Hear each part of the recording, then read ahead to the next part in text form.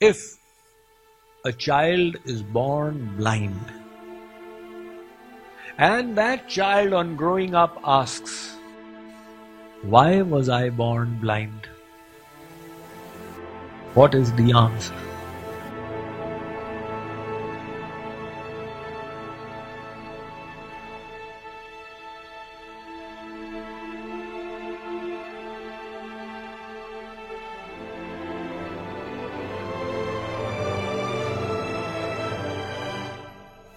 Sri Krishna has given such a simple and everyday example to bring forth the principle of transmigration of the soul, also called reincarnation. The soul is reincarnating life after life in different bodies. This is the transmigration that is taking place. So somebody may ask the logic behind this. Sri Krishna says, look, every morning you get up, you put off the old clothes and don new clothes. You don't change. Your clothes have changed. You are still the same person. Similarly, the soul too is residing in this body which is like a garment. And when the garment is unfit to house the soul any further, it has become too dysfunctional, uninhabitable, the soul then discards this garment of the body. By the will of God, it receives another garment. Some people ask the proof of past life. The Vedanta Darshan gives a proof. Maharshi Vedvyas says, Tanya Bhilashat. That newborn baby, how does it learn how to drink milk? The baby is so small, it is not amenable to being taught. It can't understand anything. How can the mother teach that baby that, my child, this is how you need to drink milk? But because the soul has drunk the mother's milk innumerable times in innumerable lifetimes, so the moment the mother puts her breast in the baby's mouth, the baby immediately realizes and starts drinking. Vedvyas has given this as a proof of past life. The Nyaya Darshan gives another proof. It says, Jatasya harsha shoka bhaya sampratipataha.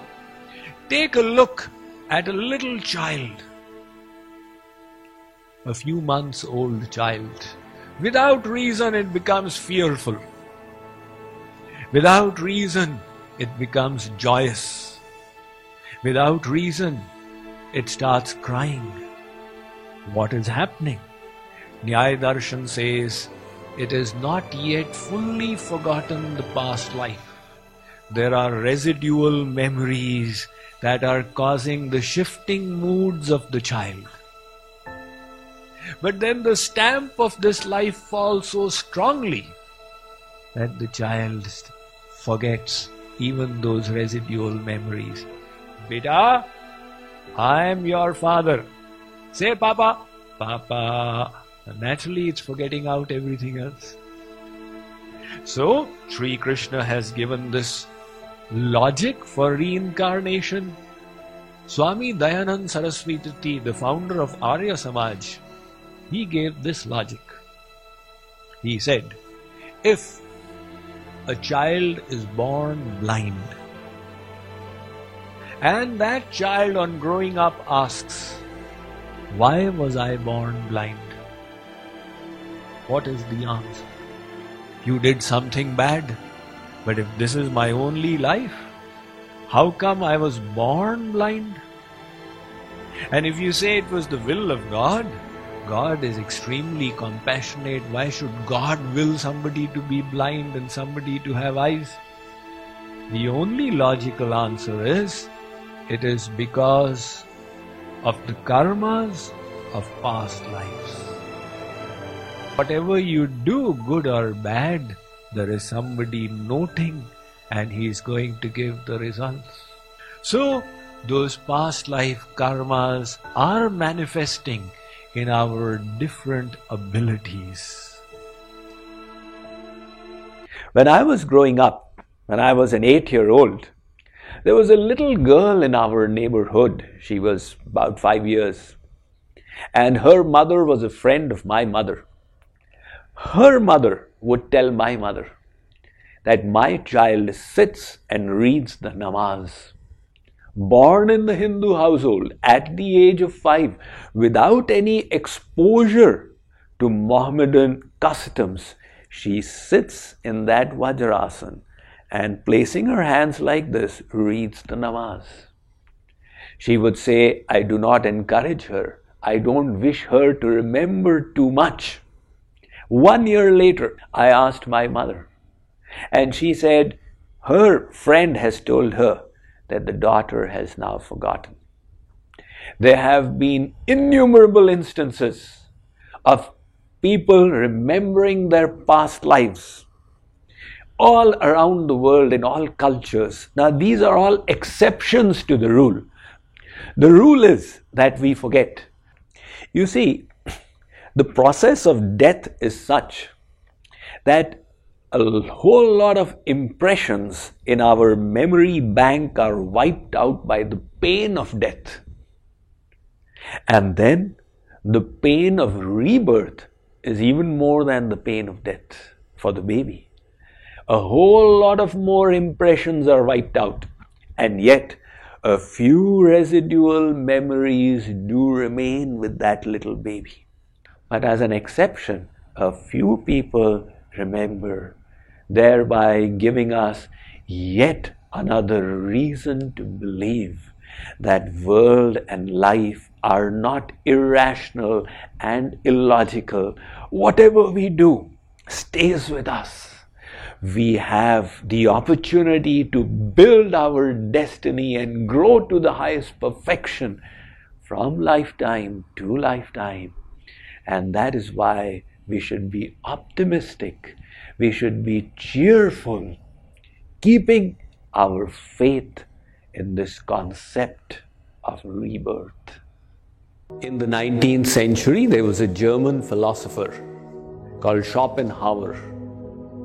He said, if an Asiatic were to ask me the definition of Europe, I would say it is that part of the globe which is suffering from the delusion that this life is our first entry into existence and there is no life after death.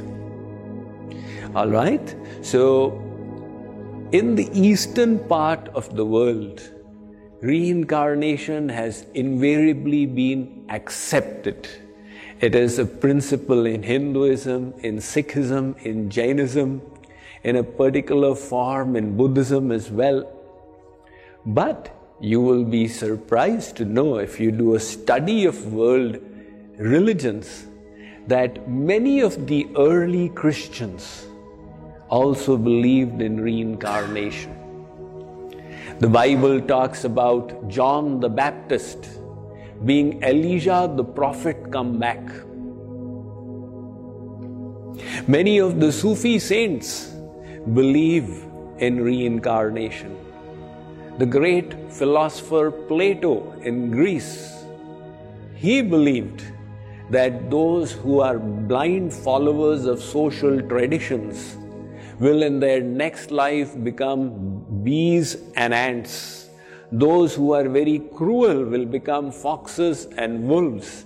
Those who are attached to gluttony will become pigs and hogs. So many of the Western thinkers have believed in reincarnation. It is said that many of the Christians in early Christianity believed in it. However, I believe it was the 6th century, that a council took place, or maybe it was the 1st century, a council took place, and it was unanimously decided that reincarnation is after this considered heresy. Many people feel this decision was made to enhance the power of the Roman Catholic Church, because if there is an afterlife, then you can make up for things in future lives. But if there is no afterlife, then this life is so important that based on it you will go to heaven or hell forever. And it is the priests who are giving those papers and absolving you of sins. They become very powerful. So many people feel that this decision by the Roman Catholic Church to consider reincarnation as a heresy was made just to enhance their power. Nevertheless, although the Bible does not make specific mention of it, there is a place where Jesus is talking to a rabbi called Nebuchadnezzar, and he talks about afterlife. And the rabbi says, "Is there life after life?" And Jesus says, "When you don't believe when I tell you things of this world, how will you believe when I tell you things of the other world?" So many concepts were not revealed by the great prophets because the people to whom they were teaching were not prepared to understand and believe in them. The teacher may be a PhD, but if he is teaching to grade 1 students, he will teach 2 plus 2 is equal to 4. So this concept of reincarnation is it's a very commonly accepted principle of Hinduism, and slowly it is gaining acceptance around the world as well. In fact, it's one of the fundamental beliefs amongst 27% of the world population, which makes it very popular. So when I went around asking people, I asked a friend of mine who's very well read, I was told that there's something very humbling about that place, Manikarnika. And anyone who goes there realizes that, this is what all your efforts, all your goals, all your journeys end with. You end on a funeral pyre. You end being cremated. So my question is, one, what do you think of the moment of death? And two, what do you carry beyond death? Like, I know, spirituality says that you carry your karma beyond death, but there has to be some other stuff that you're taking beyond. Death is the reality of life. And it's the only thing that is certain in life. That is why they say in English, as sure as death. And life is literally a dead end, because we're all going to end in death. So people are disturbed about it because they don't accept that reality. However, when the sun rises, we know it's going to set one day. And when it sets, we are not disturbed. So when we see the phenomenon of death, rather than be shocked by it or be troubled by it, we should accept it and adopt it into our worldview. That is what the Buddha did. He was living in a palace in the midst of so much of luxury, and astrologers had told his parents, don't let him see life or he will become detached. So they tried to protect him. But then one day he went out walking and he saw a dead person. He said, "Oh, so death is a reality of life. I will die one day." And we all know he saw a sick person, an old person. So, death is a fact of life. But our scriptures teach us to understand it from the perspective of knowledge. So the Bhagavad Gita says, Vasansi jirnani yatha vihaya navani grihnati naroparani. Lord Krishna says, Arjun, every day when you wake up in the morning, you take off your old clothes, have a bath, put on new clothes, but you remain the same person. Likewise, death is merely the soul changing bodies. And somebody in knowledge is not disturbed by it. So if actually our body is changing in this life itself, we had the body of a little child, then a youth, then an adult. Likewise, at the time of death, we will again change bodies. So we should decide that it is not something to be disturbed about, but what are we going to carry with us? At the time of death, the gross body is left behind. And there are two other bodies that are enveloping the soul that it carries along with it. The first is Karana Sharir, or causal body. It has our sanskars, our karmas of endless lifetimes. And the second is the subtle body.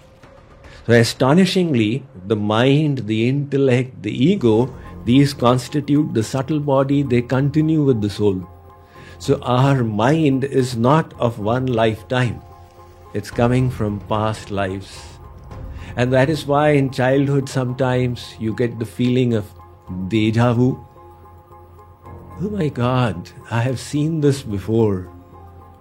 Why does this seem so familiar? Right? So the French have this term deja vu. And we have an explanation for it. That the mind is continuing from the past. So some of the images, etc. from the past are embedded in the subconscious. So that is also continuing with the soul. What do you think? What do you think your past was, sir? That you've chosen this life now. It's so interesting you ask. Very few people ask that question.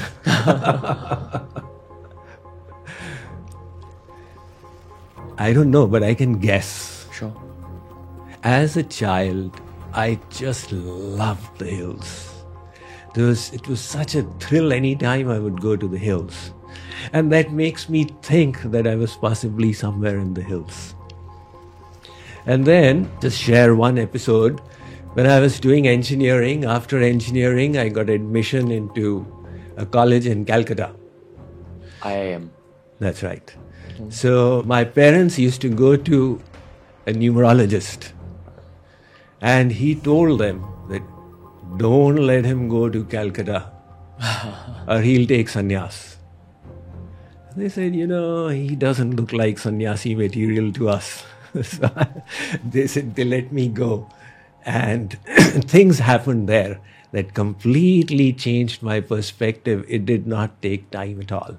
So it made me feel that those sanskars were there and it was all destined. When the time came, that switch got flipped and I just continued on the journey from there. Arjun had raised his concern that in the battle all these people will die. Sri Krishna is giving him a different perspective. Nobody is born and nobody dies. They are all eternal. So when we say the soul is eternal, somebody can question, then what about death? At the time of death, we cease to be. He is saying, no, Arjun. Take a look at life itself. If you see your family album, there's a newborn baby. Swamiji, that is me. Then there is a 2-year-old. Swamiji, that is also me. And then there is an 8-year-old. That is also me in the short pants. And that young adult getting married is also me. And this middle-aged person, that is also me. But how come the bodies are completely different? How can you say this is me, this is me, this is me? No, no, no, no. Through all these bodies, there's a connection. The soul is remaining the same. Similarly, Sri Krishna says, Arjun, at the time of death as well, the soul changes the body. Where is that body, the newborn body? It's gone. But you are not gone. Where is that 2-year-old's body? That's also gone. Medical science will tell you that your cells have a life of 7 years and then they die away. New cells take their place. In the space of 7 years, your whole body is changed. And the molecules inside the cell, they are changing even faster. Some scientists estimate that in 1 year, 98% of your molecules change. And yet you don't change. So similarly, like you have changed so many bodies in this lifetime, Arjun, at the time of death as well, you will merely change the body.